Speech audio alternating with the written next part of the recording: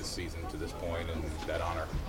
It's quite the honor. I agree with the decision. I think it's a fairly easy choice. We've had some really strong offensive performances with Yandy and Randy and other guys, but I think Shane really stood out as being a guy that, we leaned on him last year when Glasnow went down, and then we weren't expecting him to take it to another level. He was good enough as is. He certainly took it to another level.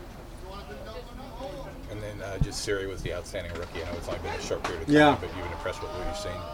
It's been a short period of time, but quite the impact. Game-saving, game-changing, game-altering plays out in center field. I think he's come a long way with the bat. I'm excited to see more of Jose, certainly the rest of the season and next year.